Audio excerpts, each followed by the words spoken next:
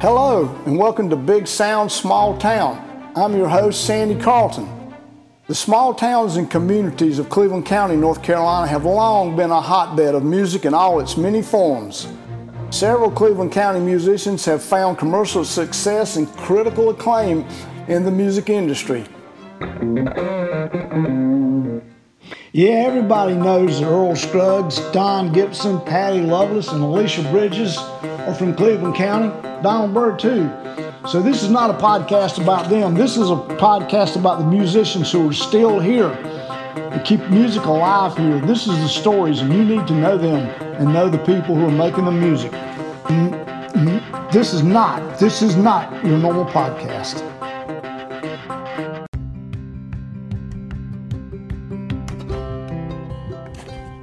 Today we're departing from our normal format because music is about communities, and it takes a community for musicians to be able to thrive. It takes listeners, it takes club owners, it takes people to preserve their music for generations to come. All of these make up a music community. And today, we're going to the Earl Scruggs Center and talk to the director, Mary Beth Martin.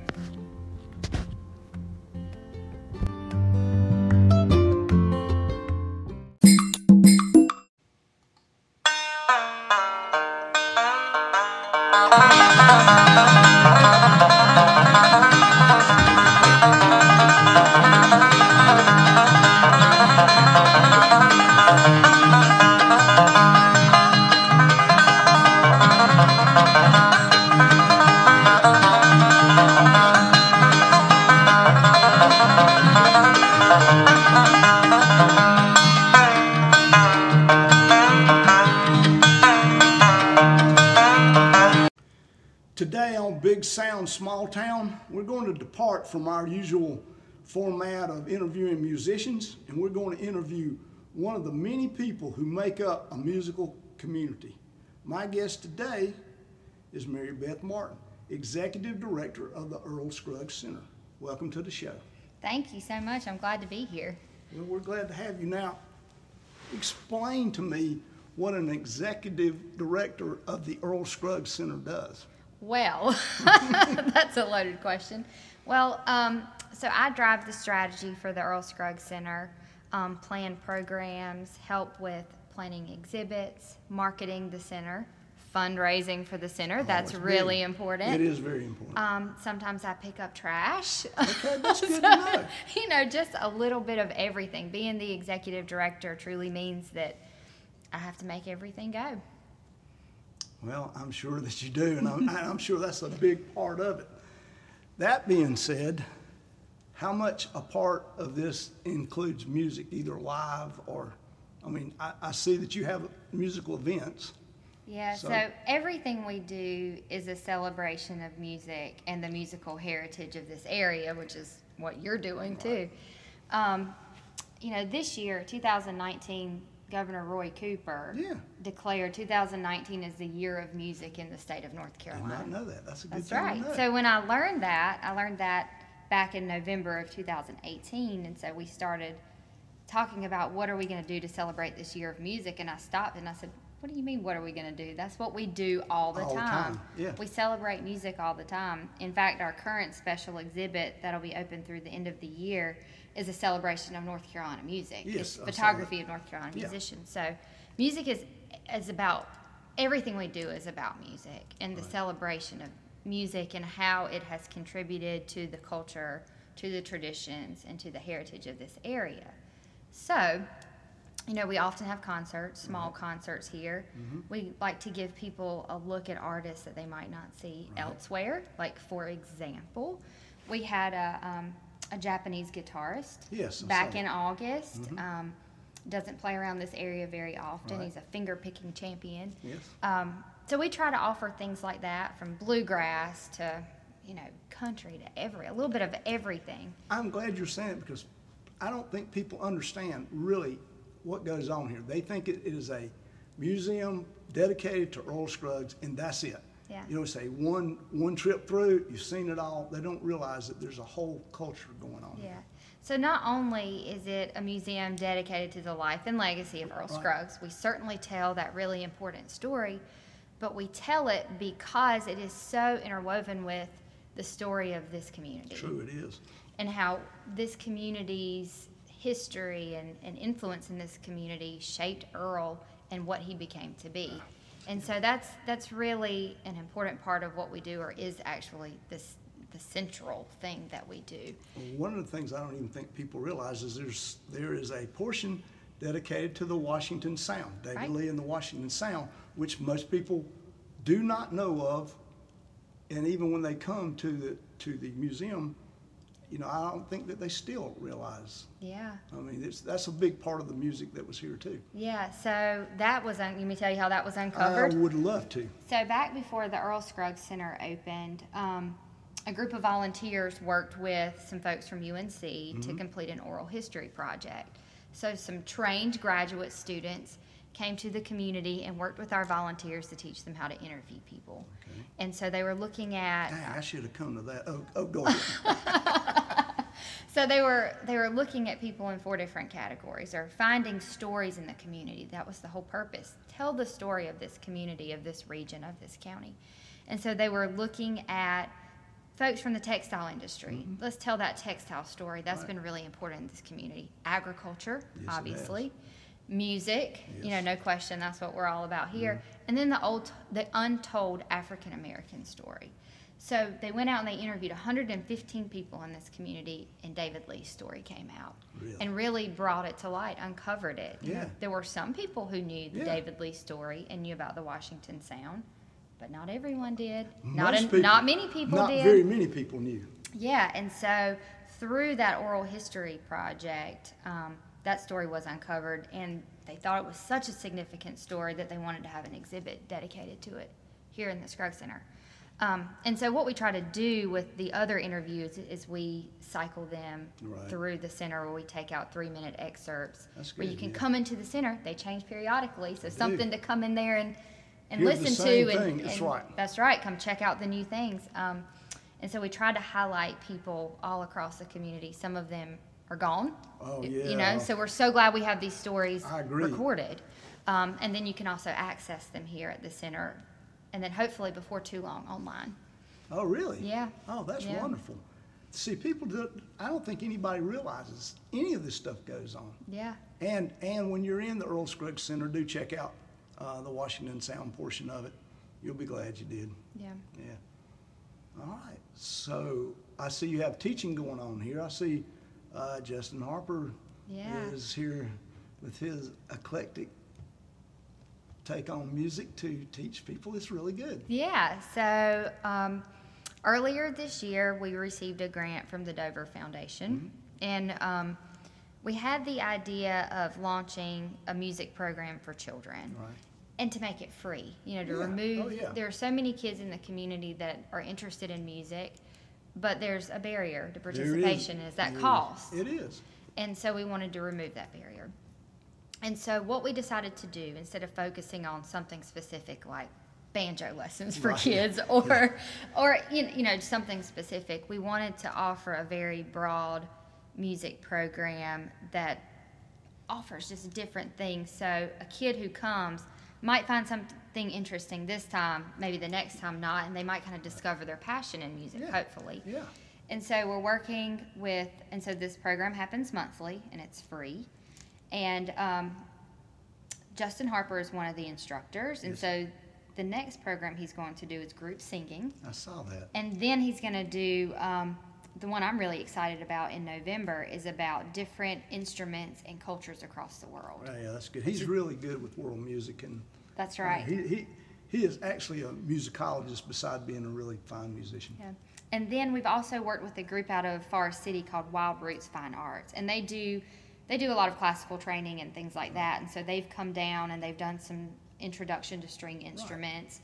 Later, they're going to do some music for toddlers. So it's about kind of experimenting with rhythm and with dancing and with singing and things like that. And so And there'll be something for all age groups by the end of the program. Oh, that is really good. Yeah. I mean, people don't know. I don't think that goes on either.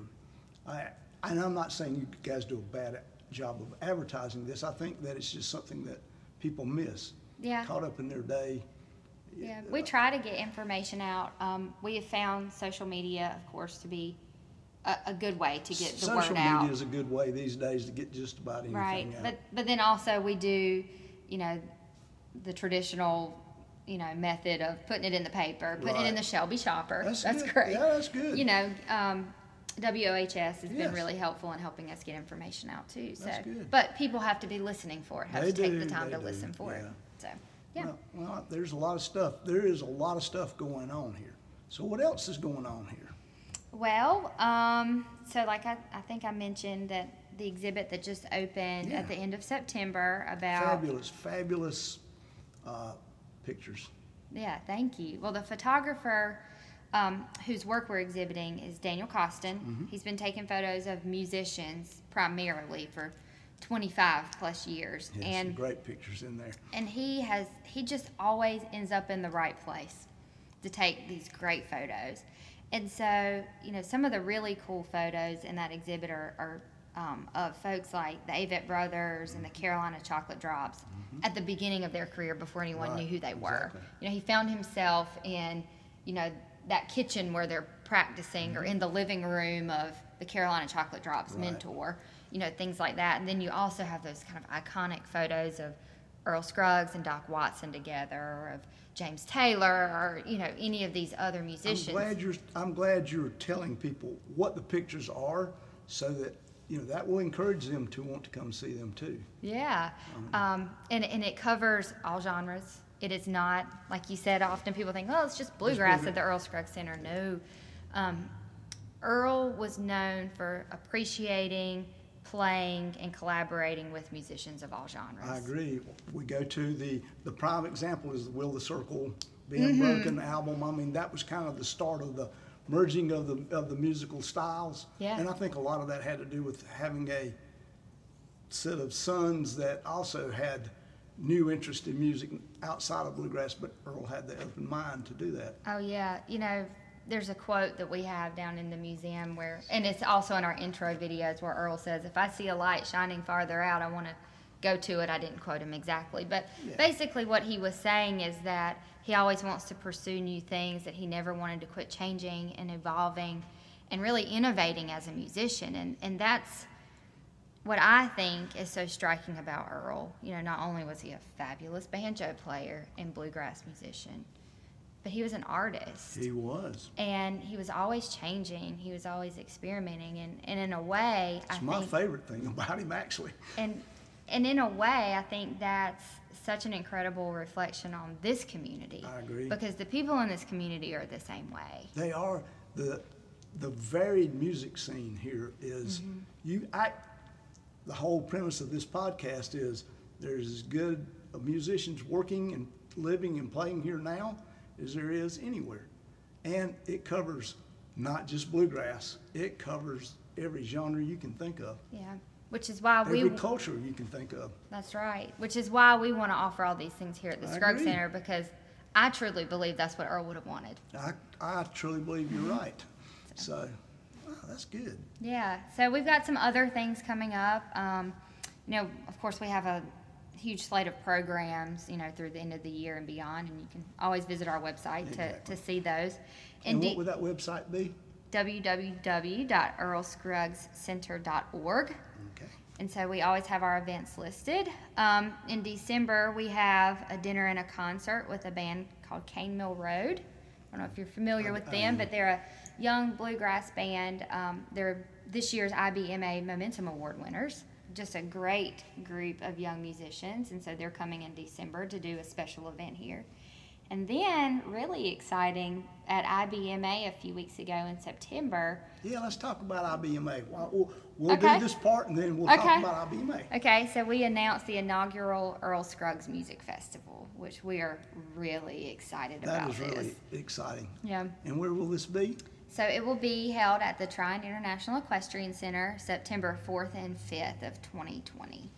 Wow. So Labor Day weekend, the Friday and Saturday of that weekend, and we have made our initial lineup announcement, which is really exciting. I have seen it, but if you want to plug any of it, go right ahead. Sure. So our host artist for the weekend will be none other than Jerry Douglas.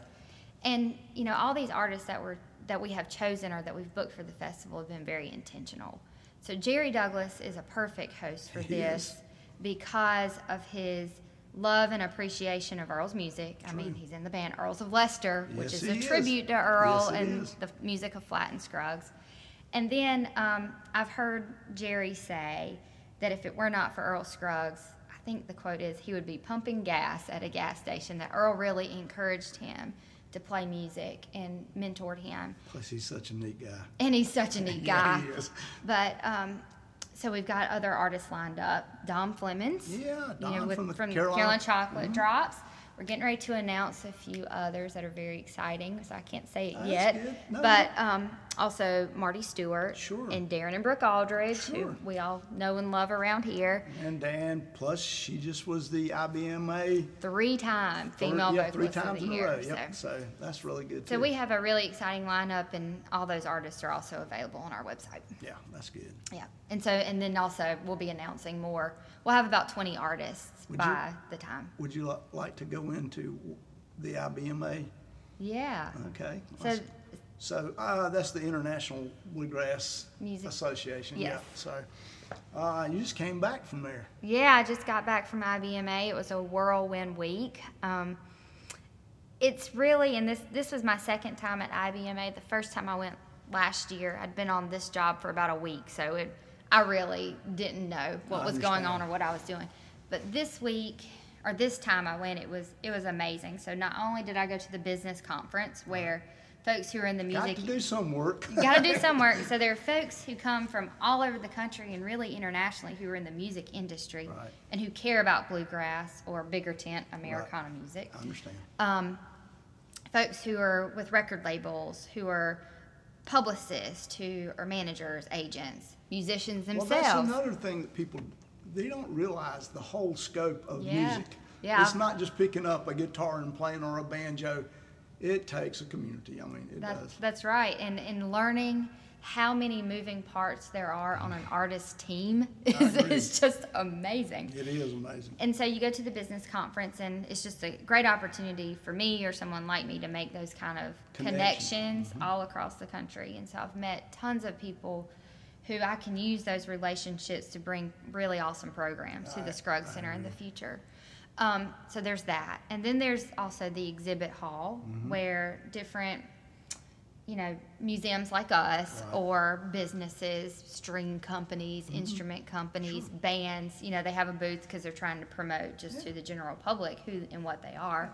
So that was really neat because through that, thousands of people came through that exhibit hall, and we got to tell every one of them about the Earl Scruggs Center and about the music festival. Oh, that's great. Yeah, that's really good.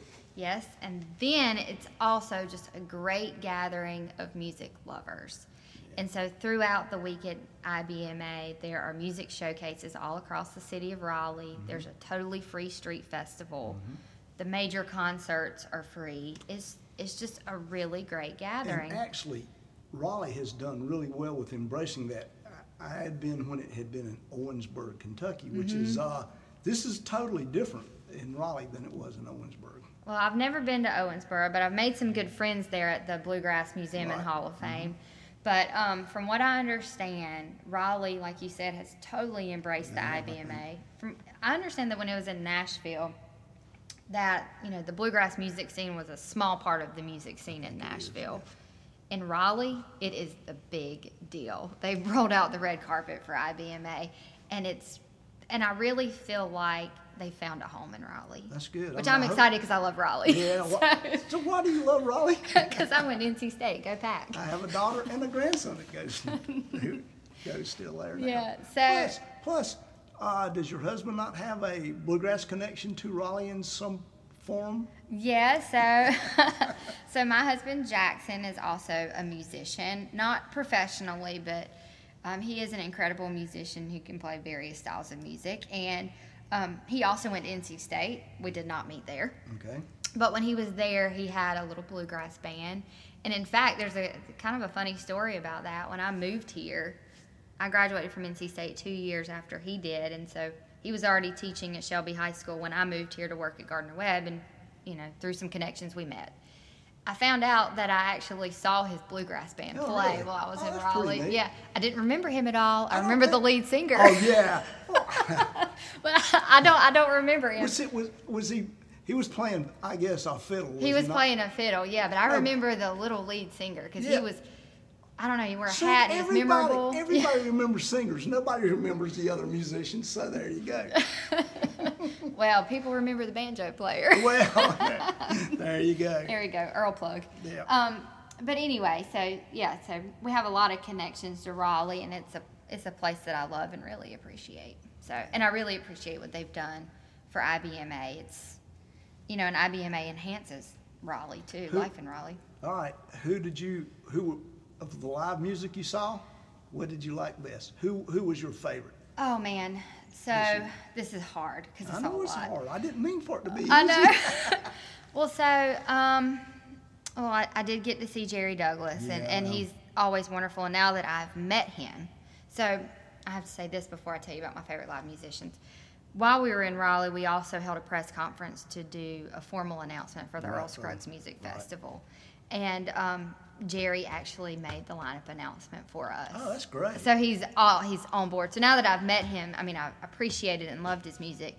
But when you know the person, and that's what's so cool about bluegrass, is that it's accessible. The artists are accessible. But now that I know him, I just appreciate his music that much more.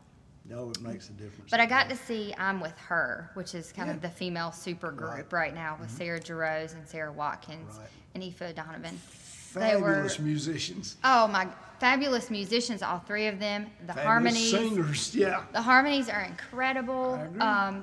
It was truly a treat to get to see them because I don't know what their plan is, but they are one of these super groups that probably have some planned out lifespan. You know what I mean? They're not going to play together forever. Exactly. The country version, the Highwomen now. Yes, like the Highwomen with Maren Morris and Brandy Carlisle. Exactly. It's the bluegrass version of that. Yep. And they were incredible. Yeah. Absolutely. They're incredible musicians. Incredible. I got to see a tribute to Del McCoury, and who doesn't love Del McCoury? I mean, he's great. Yeah. But some would say an acquired taste, but but man, once you acquire it, though, it's good. And as nice a guy as you'll ever want to meet, Dale is. So that was a neat thing, and he had tons of guests playing with them, including Jerry, and Dirk Bentley was there playing. It was great. So I got to see a band. I'd heard of them before, but had never seen them live. Was Hank Patty and the Current. Don't know them. They were great. Check them out. A band that will be at the Earl Scruggs Music Festival. I got to see live for the first time. The Barefoot Movement. Yeah, I do. I am aware of them. Yeah, they will knock your socks off. Yeah, they're pretty good. They're great. Yeah. Same with the bluegrass band, the Slow Can Ramblers. I do know who they are. Yeah, they're great. They just played down at a albino skunk festival. Yeah, they did. They were good. You ever been to the albino skunk? I've never been to the albino skunk, but it sounds interesting. It is interesting, yes. But then, of course, festival. I got to see a couple sets from Darren and Brooke, and they played a lot of their new music, and their sound is so good. Yeah, it is. So good. I got to see a small kind of private show with them, and it was great. But then one of their larger shows at the Capitol stage, I think it's the Capitol stage, Plaza stage. I mean, they had the full-on country sound, and I can see them in Nashville. Oh, really? Yeah. It was great. So I mean, it's a bluegrass tradition to make that move up. I mean, Keith Whitley, Ricky Skaggs, of course, they all came back to bluegrass. Yeah. But Marty still, Stewart. Marty Stewart. Yeah. So it is a natural progression. Yeah, it is. So yeah, but you could tell where their roots are and what they love. But they're just fabulous musicians and just really good people. So it's always a treat to see them. So I think the money goes up when you make that move too. Probably, I can't say that I know, but I'm telling you, I know. So anyway, lots of good music at IBMA. If you're a music lover, you have to go. Absolutely have to go. All right, that's good. The next thing I'm going to ask you, is it hard to raise funds for for the Earl Scruggs Center? Is that a hard? It is. I think in general, raising money for the arts, which we're kind of considered an arts community organization. Yeah.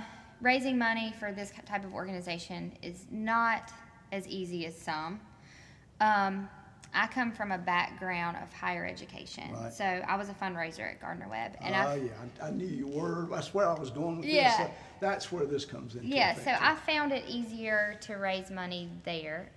Well, partly because my job was 100% that, right? True. Yes, I understand. And so now raising money is a need.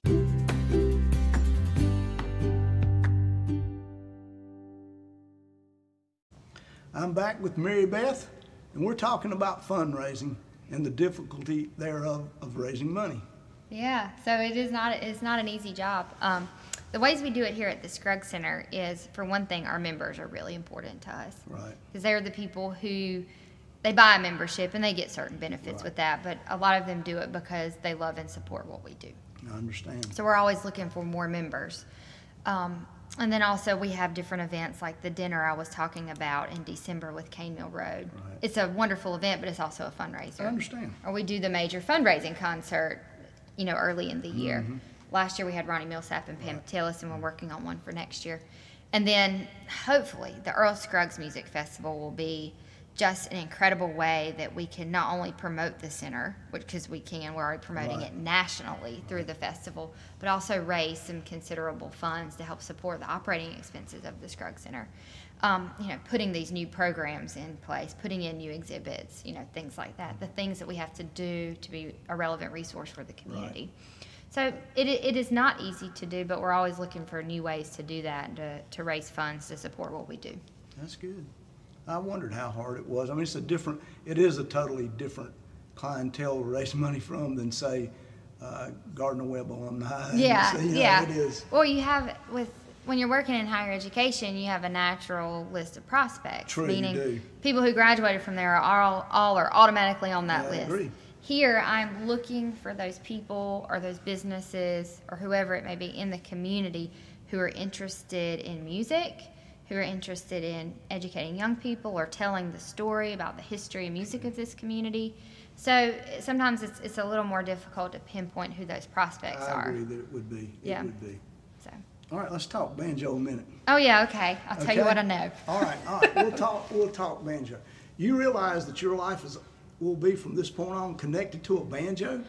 Yes, I think I do realize that. I mean, I don't know that it's quite the thing that goes on your headstone, but I mean, it will haunt you like a ghost the rest of your life. You have no idea how many times I've been asked since when I introduced myself as the director of the Scruggs Center. I always get the question, do you play the banjo? Yeah, I'm sure you do. That's No, great. I don't. I wish I did, but I do not have that ability. But you do have a connection beside the Earl Scruggs Center. Yes. Your father-in-law is a banjo player. Yes, my father-in-law, David Martin, although he hasn't played much since I've known him. Right. But from what I hear and recordings I've heard, he's an incredible banjo player. He is an incredible banjo player. And he has made sure to tell me several times that he has a banjo that Earl played. So. Yeah, he does. He does. So yeah, he's a great musician. Yeah, and he's a great guy too, with a lot of fun stories. Yep. So I've heard a few of them. That puts you connected to a banjo and Earl Scruggs for the rest of your life. And that, you know what? That's not a bad thing. That's not a bad thing. I'm proud of it. So. Because some of the stuff that I carry with me is not that kind. So that's good. What kind of music background do you have? Well, I am not myself a musician or musically talented. I'm one of those kids who took piano for 7 years and can't play a lick. Oh, so yeah. That's my children too. Yeah, I'm one of those. But I was raised in a musical family. My mother is a very good Southern gospel singer. Never pursued it full time professionally, right. But she certainly could have. She chose to raise a family instead. Sure. And that's a lot of that's the whole story of a lot of what I do on my podcast. There's reasons people are here. It's got nothing to do with talent. Yeah. So, Well, but she is, like I said, as good as any of them out there, and certainly could have it if she had chosen to do that. But so my mother and her family, she grew up, my grandfather was a pastor, and they grew up singing at revival, singing gospel music, things like that. My grandmother is a wonderful piano player. She's got a style that's all her own. My grandfather, uncle, great singers. And then on the other side of my dad's family, I was a Hamrick. That's my maiden name. And so clearly, even though I didn't grow up here, I grew up in Lancaster, South Carolina. My family has local roots. Yeah, they do. Where are all the Hamricks? Here in Cleveland County. They are. But my dad also had Coles in his family, and they're from Rutherford County. And the Coles are a very musical group. His great uncle, D. Cole, basically started the bands in Rutherford County, from what I understand. I think you understand correct. And just generations of that family are very musical.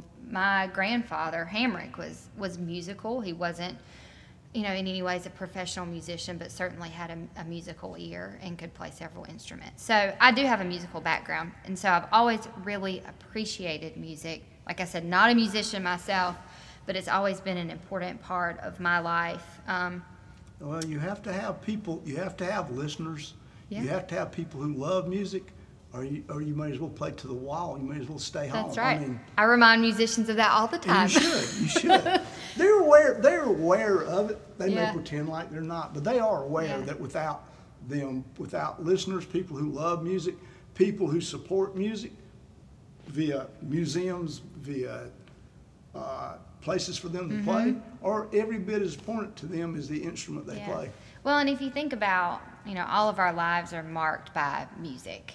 If you think about different points in your life, what were you listening to at that point, or what music was important to you at that point? I feel like that's kind of the way my life has gone. It's different points in my life, different types of music have been important to me. So I kind of, it makes you realize that music is such an important part of your life, and it has always been for me. And it's multicultural. You can get people with different beliefs, different cultures together, and come together over music. And you can play music, and everybody forgets everything. However, you know that being a musician is, and I don't know so much that being a listener, that's more of a curse than it is a blessing, right? Is it really? It really is. I mean, see, I've always looked at it the other way. I've always wished I had the talent. I could be a musician or a singer. No, you really don't. That's a curse, because you always want to do that for the rest of your life, and you become like me, pitiful old man still trying to play music. I mean, it's just it's a curse. You can't get it out of your system. Well, I think it's the way you look at it. And probably the way the people around me have looked at it over the years, Yeah, and I'm sure it's also a great avenue for expressing yourself and however you're feeling, or whatever at the time. It's better than a therapist, Right. Yeah. So anyway, that's my music background. Well, I will tell you, you're married to a musician, so you realize, here again, you get into heaven free. It's a get out of hell free card, I guess, because I'm married to a musician. I would say in Jackson's case, that was the first few years of us dating and being married were heavily about music and him playing in bands and things like that. It was much easier then. If he were still doing that now, it might be a little more difficult. Does he not still DJ? He does still DJ, yeah. Which is still a musician. I mean, he's got to go out and do that. Yeah. However, he told me he has upscaled his clientele a bit these days. So, I don't think he has as many bars, and they're more like weddings. And, like primarily weddings and like parties and things, Christmas parties, things like that. But, I'm really hoping, I don't know. I think Jackson will push it too. I hope I'm not pushing too hard, but we do have a little girl who's 2.5, and I want her to be a musician so badly. So she already has a fiddle, and that's good. Her Christmas present is an instrument. I don't think she'll hear this, and it'll ruin Christmas for her. But I can hopefully see some talent and there. She gets that intonation that Jackson and David has on the violin. I have no. She will be set to go, because according to Jackson, he doesn't have to ever pick that thing up, and when he does, he can play it with the right intonation, which, okay, this is my bluegrass spiel here. Being a fiddler, a lot of people can fiddle. A lot of them cannot fiddle with the proper intonation. It'll be sharp or flat. And if you listen to old bluegrass recordings, before the day of autocorrect and auto-tune, you can see many of them are sharp and flat. And it's a really excellent talent when you have good intonation, which they both do have. Well, that's good. So it may transfer right. Hopefully it'll be passed down to her. So we're kind of pushing her in that direction. Well, that's good. It's not going to hurt her any, that's for sure. Well, it might in the long run, but no, we just don't let her be a songwriter. She'll be fine then. She won't tell all the stories. This has been a lot of fun. I was worried that we'd have enough to talk about. I think we've had a lot to talk about. We have. Well, I do appreciate you taking your time out from your very busy schedule to do this. I hope that people will know what goes on here and see the support that you give to music in Cleveland County. Well, thank you so much. I really appreciate the opportunity to talk about the Earl Scruggs Center and let people know what's happening, but also to talk about this really wonderful community of musicians who have come before and who are currently playing music here in Cleveland County. I'm always impressed by the talent. I kind of think the music is just so natural here. It's in the wind, it's in the trees, it's in the streams, and Cleveland County is just a special place, a very musical, special place. So glad to be a part of this community. Thank you for your time. Come out to the Earl Scruggs Center. There's way more here than what meets the eye.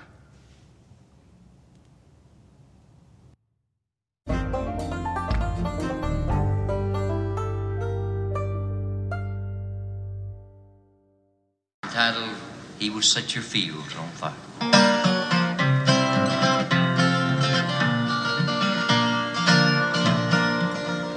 There's a cold and rain from the one that sings to those now gone astray, saying, come ye men with your load of sin, there at the altar lay.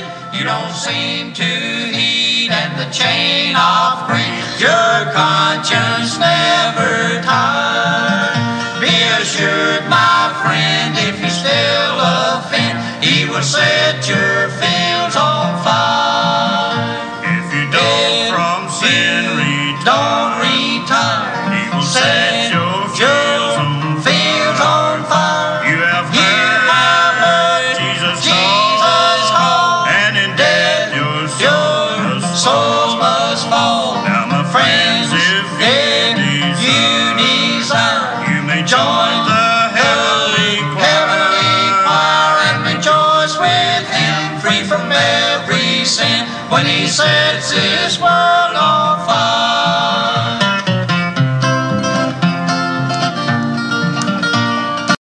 I'm back talking with Mary Beth Martin at the Earl Scruggs Center, and we're trying to put together how bluegrass, banjos, Earl Scruggs, and Bernie Taupin actually tie together. So they do. How is this possible? This is rock and roll royalty. Yes, it is. So Bernie is a huge fan, and I'll say a historian and scholar of American roots music. Really? Yes.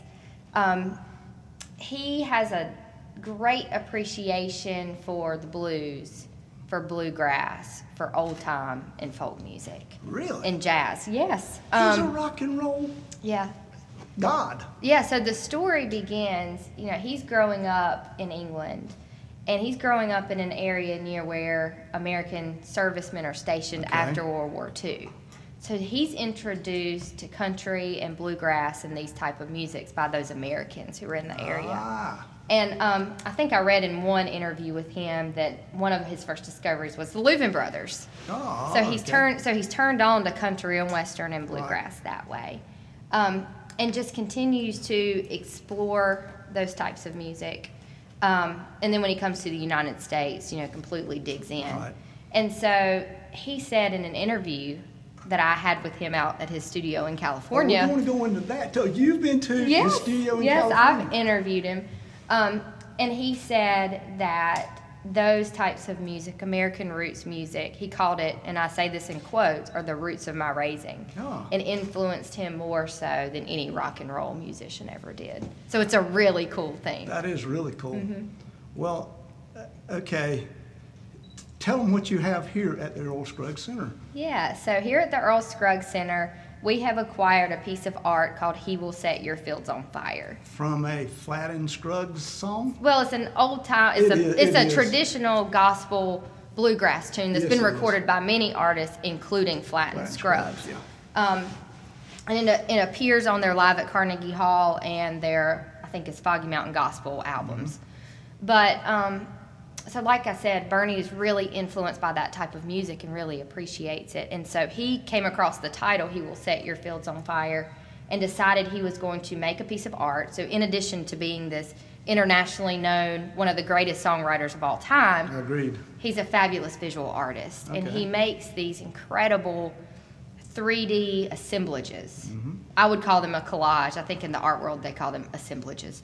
Okay. And so he pulls together pieces like instruments, album covers, cassette tapes, songbooks, things like that. So this is a mixed media. It is. Piece. And so he's created this piece that he says is all about bluegrass. Okay. And in the interview that I had with him, he said that he just wanted to create a piece that included the instrumentation, so a banjo, mandolin, a fiddle. He has an old bluegrass songbook that has history, lyrics, and actual music. Okay. And he uses that as the wallpaper of the piece. Okay. And then he pulls in what he says the guys who invented bluegrass. So there's a cassette tape of Bill Monroe, but then in the middle of it, there's this great album of Flatt & Scruggs, and it's Foggy Mountain Jamboree.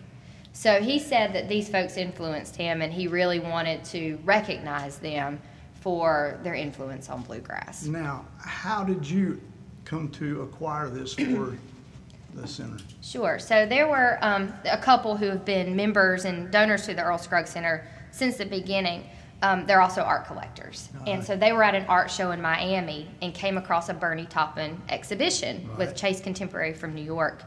And they saw this piece, and they saw this piece. They saw this piece in this exhibition and said the Earl Scruggs Center has to have it. Oh, okay. So this, well, that's good to know, because I didn't know that he created this specifically for here, or this was already in existence. It was already in existence. So you know that it has nothing to do with being put together to be put here. That's exactly right. Which is great. I mean, that makes it better. Well, the story gets better.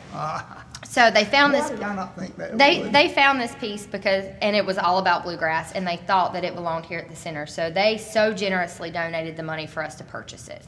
So we acquired it in early January of 2019, and it arrived to us shipped from New York City in late January of 2019, and it was damaged. What? It had been damaged in shipping. Like the banjo was falling off. Did it come through the post office? No, it did not. Thank gosh. No, it did not. And so we immediately contacted the art dealer in New York and said, what do we do about this? Do we get a conservator to take care of this? And the solution was to send it back to Bernie. So we shipped it back to Bernie's studio in California, and he repaired it at that time knowing that it was coming to the Earl Scruggs Center. So that opened up the opportunity for me to fly out there and interview him. We had a 30-something minute long interview where we talked about the piece, we talked about the influence of bluegrass on him, and from that interview footage we created a 5-minute short film that is now down in the exhibit along with the piece. So, you know, what was a bad situation, or what felt like a really bad situation, has just turned into a really amazing thing. So not only could we interview Bernie, and he fixed the piece knowing that it was coming to the Scruggs Center, which he said was very meaningful to him. I'm sure it is. But then we also had an opportunity for him to come visit the Scruggs Center. Okay. Earlier this week. All right. Well, let's go back. Did he pick you up at the airport? No, he didn't. I drove to his studio. Okay. All right. I was just curious. And where is that located at? So north of Santa Barbara, California. Okay. Yeah. Right. And so he has a ranch in, north of Santa Barbara. He loves the American West. And you can see that through his album Tumbleweed Connection and some of his other lyrics that he's written. And he was just he just really opened his doors and was so, he just showed us so much hospitality, and he was so kind and so gracious with his time. You could tell that he really enjoyed talking about this type of music, that he loves it. And then his artwork is incredibly important to him. Did you see more of his artwork? I did see a few pieces in his studio. That's too cool. It was, really, when I think back, the experience itself is totally surreal. I can't believe it actually happened. I can see that, yes. Yeah, but it was just wonderful. And it just is a great example of how small the world of music is. And then honestly, how warm and open it is. That is warm and open. Now, how did you get him to Shelby? Okay, so we started that conversation back when I was in California. Right. I started talking with his manager and talking with Bernie himself. We'd love for you to come see the artwork. And he said that. He said, I'd love to see it once you have it installed. But this past weekend in Atlanta, there was an art exhibition opening of his artwork in Atlanta. Right. And so instead of flying out from Atlanta on Monday morning, on Tuesday morning, he agreed to drive to Shelby. He drove to Shelby? Yeah, he and his manager drove from Atlanta to Shelby to come take a private tour of the Scruggs Center and see his art installation, and then they flew out of Charlotte the next morning. So people think he came for the Elton John concert. That was pretty coincidental, that he was in town at the same time. So that just happened to roll between the three, the exhibit here and there. That's exactly right. So, and did you go to the concert? I did go to the concert. It was great. Bernie and his manager, arranged for tickets, and it was a fabulous show. And it was great to hear how often Elton mentioned Bernie. You can tell, and having met Bernie and having read some interviews and spending time with him, the music itself was much more meaningful. No, I'm sure. Yeah, it was an incredible show. That's good. Did you meet Elton John? I did not. Okay. But I was really close. Yeah. Okay. Oh, so you were close enough to see him, actually. Yeah, very close. Okay. Oh, that's good then. But it was a great show. That's really wonderful. Now, how long was he here in town when you? Okay, so Bernie arrived in town about 12:30 p.m. Wait, did you take him to eat barbecue? No, I took him to Neefin, actually. Okay. That's probably a better. Yeah. I gave him some choices where he wanted to eat, and we went to Neefin. And so we had lunch there, and it was great because he parked here on the court square, he and his manager, and we met and we walked around town, and no one gave him a second look. Yeah, I'm sure. He's not flashy at all. So we sat down and ate in Neefin, and it was great. It was kind of different than the time that I took Marty Stewart to Neefin. That's because Marty is always in the role, Yeah, I mean, people recognized Marty and came up and wanted to take pictures, but Bernie was just so normal, and it was great. And then we came back to the Scruggs Center, and we did a tour of our exhibits. Right. And I did it in the same order that any normal visitor would. I didn't take him to see his artwork first. So his artwork is in the third gallery called the Turning Road. And if you go through our exhibits chronologically, it's the last one. Oh, that's neat. And so we started him in the welcome film, right, and then we went around chronologically. And then so he was really digging into the exhibits, especially the Common Threads table. Yeah, he loved it. Yeah. He was reading everything. He was listening to everything. As much or more so than the normal visitor does. Right. You can always tell when someone who is involved in the music world comes to the Scruggs Center because they have a great appreciation for what we have here. And, or a different kind of appreciation for what we have here.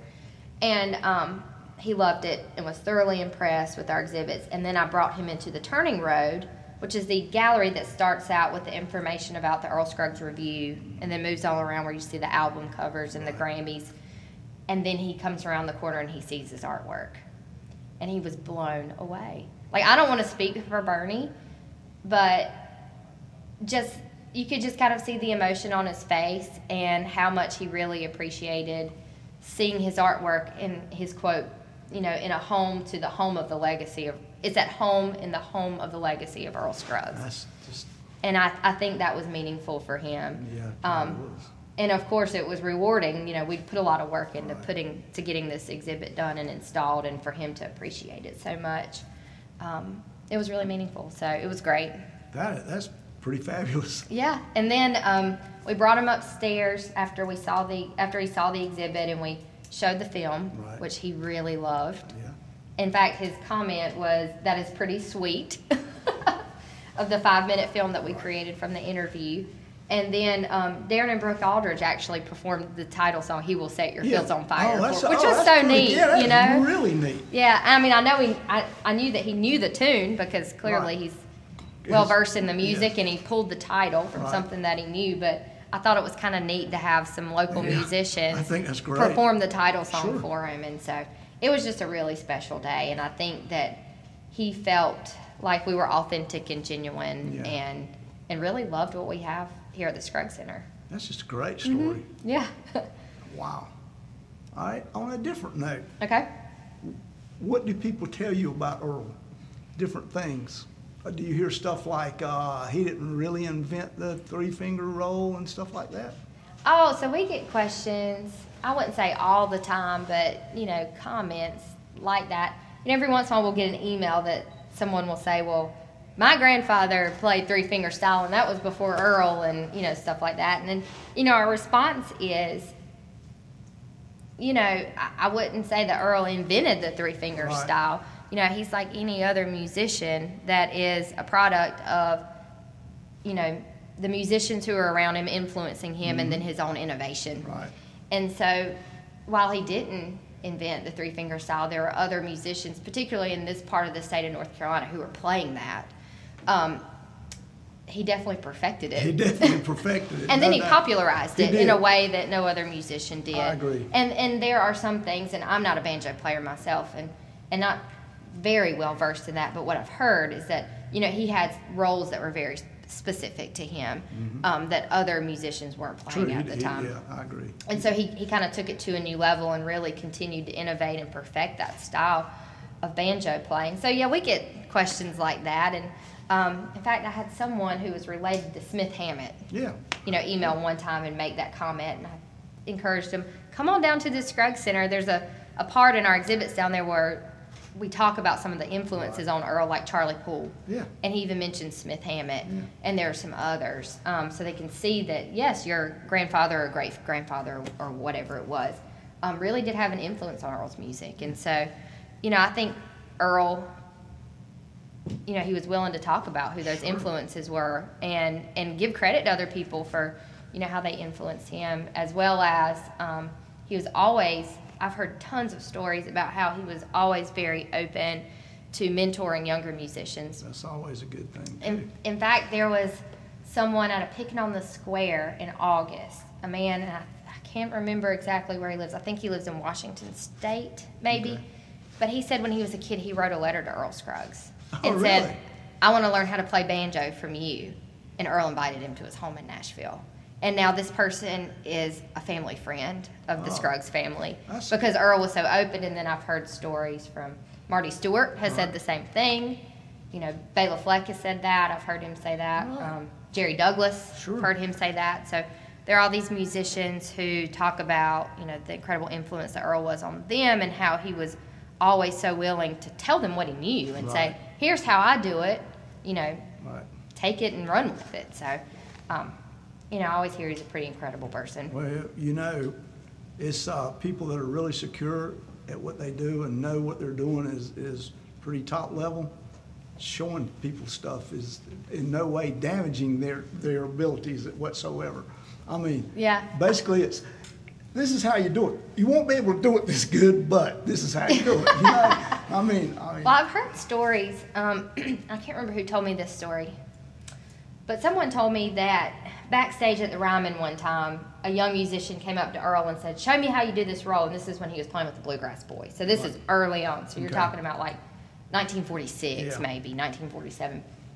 And so Bill Monroe overhears it.